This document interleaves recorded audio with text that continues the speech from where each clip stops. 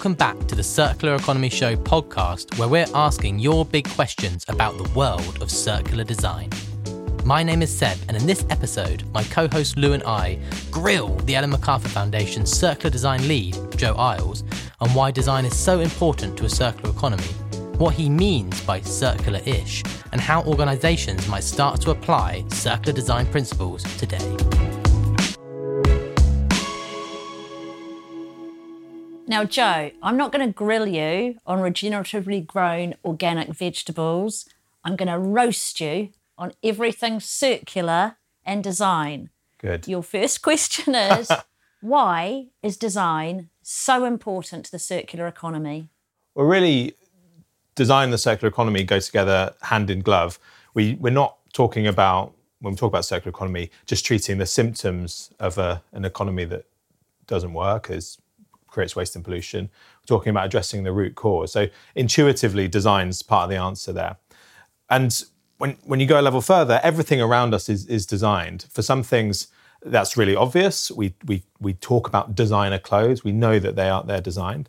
But the places we live, the places we buy our food, the systems which give us mobility and help us communicate, they're all designed. And if you take one simple thing like a piece of takeaway cutlery from a restaurant, we think about the way it looks, the way it feels in our hand, the colour, the type of material. Those are all obvious design choices. But design choices also influenced the price of the thing, why we need takeaway cutlery, the business model that surrounds it, where those materials come from and where they might end up. So design is a really pervasive force in our economy. And that's why if we want to see the shift to a circular economy, we really need to be leveraging design and working with designers and creative professionals. So design and the circular economy go hand in glove. Everything is designed, and we need to take on this kind of bigger view of what design actually is. A question we obviously get asked almost all the time is, but why would you do this? What are the opportunities and advantages of adopting the circular economy and designing for a circular economy? Well, there are huge opportunities in designing for a circular economy. First and foremost, there's resource use. So the opportunity to really engage with and use resources in a different way. So to use things without using them up, or to get a greater sort of intensity out of the products and materials that we find in our economy. There's the environmental benefits. We know that 45% of emissions come from how we make and use things, how we grow food, and how we manage land. And that's where we need circular economy strategies to try and tackle those emissions. But then there's also benefits like being able to offer better, more convenient or healthier, safer products and services for people. I think we can all feel, certainly living in the UK and in fairly sort of affluent societies, a lot of markets are fairly saturated. And that's why if you look around, if you think about some of the big innovations in major product categories from recent years, we see the camera got a little bit better, or the processor got a little bit faster, or the washing machine washed your clothes a tiny bit better. We see these incremental innovations. I think circular economy gives designers a chance to offer something radically different, offer people something that's way more convenient or useful than they might be used to. And then there's things that we may not even consider, like employee engagement. So designers come out of design school, they want to change the world, and they find themselves in companies, and they want to know that the organisations that they're working for are really conducting innovation in a purposeful way. They're leaving a positive impact. So circular design can be a great way to engage passionate practitioners as well.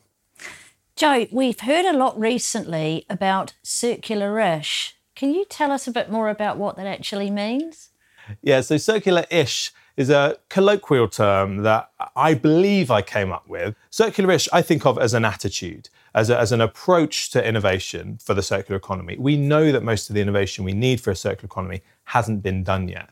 And I think whilst we talk about systems change and the need for systems change, we know that doesn't happen immediately. Maybe if there's some sort of revolution or something like that. But we know that systems change for a circular economy really will happen through lots of sort of innumerable connected smaller innovations, lots of dead ends, lots of false starts, and lots of successful breakthroughs along the way. So circular-ish is really about getting more realistic about that and saying, no one can do it straight away. It doesn't happen overnight in one flash of brilliance.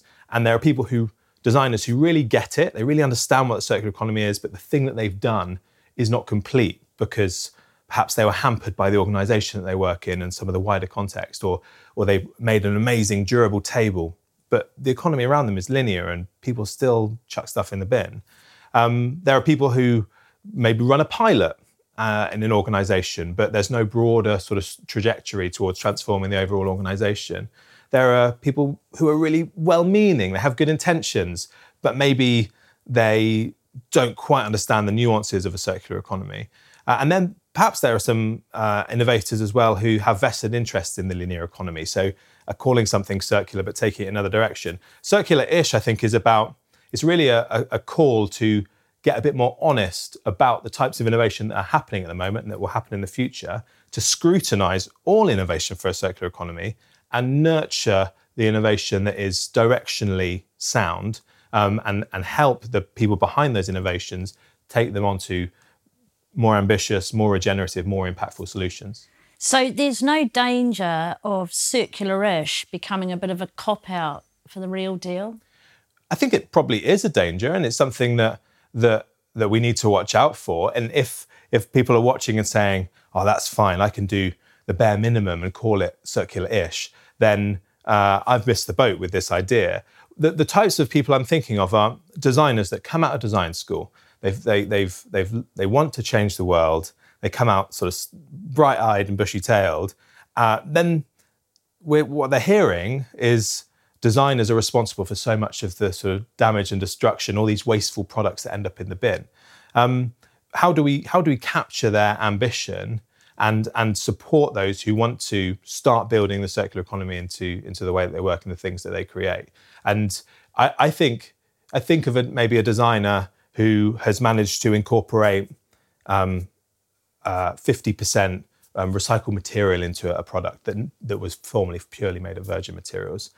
They're probably quite proud of that. They probably had to do things and work with people that they'd never worked with before. They might have had some really good feedback from it or some good press. So I wonder if we say you didn't get it right, or you didn't try hard enough, whether that's actually quite that undermines them. And really, we could be saying it's a good start. Don't get hooked on some of these first steps, and keep innovating, keep heading towards those more ambitious outcomes. Actually, Joe, I was asked about circular-ish in an event in Amsterdam. I thought to myself, gosh, I'm friends with this guy who's has this world-famous concept. Yeah. I should be trademarking it now, I think. Yeah, it's probably too late. You have, haven't you? So we've heard why circular economy is so important, design is so intertwined, and why design is important for a circular economy. We've heard about the opportunities and advantages that bring. We've talked about this kind of tightrope you're almost inviting designers to walk on between celebrating success towards a journey without becoming satisfied with it or allowing it to become a minimum level of acceptability. You began to talk a bit there about what are the first steps. And that's probably a very common question you get. When designers come up to you, or people who are involved in design in some way, and they say, I want to get started, what are my first steps? What do you say to them? Well, I think designers often lunge for certain characteristics of circular design, like repairability or durability or biomaterials, and maybe then get frustrated when they can't really put those into practice easily. So one thing we've started to think about in terms of a starting point has been the sort of broader context or the organizational setup for circular design that just make designing for a circular economy easier. We think there are 6 really crucial things here. Firstly, understand your system. Understand the system that your company operates in, the wider industry, the history of that industry. Why does that system work in the way it does? And the products that you create and release, where do they end up and where do they come from? How does that system work? Then visualize a circular future. So rather than just thinking about what you create currently and thinking how could we make that 5% better or 5% more efficient, what about envisioning a radically different future for a product line or for your industry based on circular economy principles that you could then work towards? Thirdly, about building capabilities. So people need to know about how to design for a circular economy, not just the designers, but other departments in the organization as well. The more people that know about this concept, the more opportunities there'll be to create solutions. creating space for collaboration is number 4. So designing upstream innovation is actually quite hard. It's quite complex, and it needs proper space for the stakeholders and actors to work together in the right way. Then there's rules. So what rules are you using to guide your creations? There are new guidelines coming from policy level, from the EU, for example. They could guide what you might want in your product, or what you might want to eliminate from your product, certain materials. Maybe rules that guide how long your product should last. So really what we're talking about here is what's on the design brief. Is the design brief setting your designers up for circular economy innovation? And then finally, tools. What tools are you using? They could be tools that certain types of software, like digital twins or something like that. Or it could be something like some sort of metric that help you evaluate whether the changes you made to your product made it a bit more circular or not. So really, it's those areas, the organizational conditions for circular design, which I think are a really powerful and sort of underappreciated starting point. So we need to change our organizations in order to change what our organizations essentially produce, depending on the organization. Just want to pick up on one bit of terminology they use there, because quite often we talk about this notion of upstream design. And obviously, we're not purely talking about rivers there, Joe. What do we mean by upstream design? Well, I think what we mean in a way is rather than designing from waste and using a bit of waste to create something new, which may then in turn end up as waste, we're talking about designing waste out from the outset. A sort of hypothetical analogy about upstream innovation comes from a really good book called Upstream by an author called Dan Heath. And he says, if you moved to a community where your house was constantly being burgled, one thing you could do to address that is you could install a burglar alarm. And that would be quite a downstream measure because the criminal's already in your house. You could put a sign out on your lawn that says, I've got a burglar alarm, and that could deter people from breaking in. It would be a bit further upstream. And then way upstream could be creating a community with enough opportunity where no one feels they need to burgle their neighbours' houses. Obviously, that's a far more ambitious and complex problem, one that will probably take a lot longer.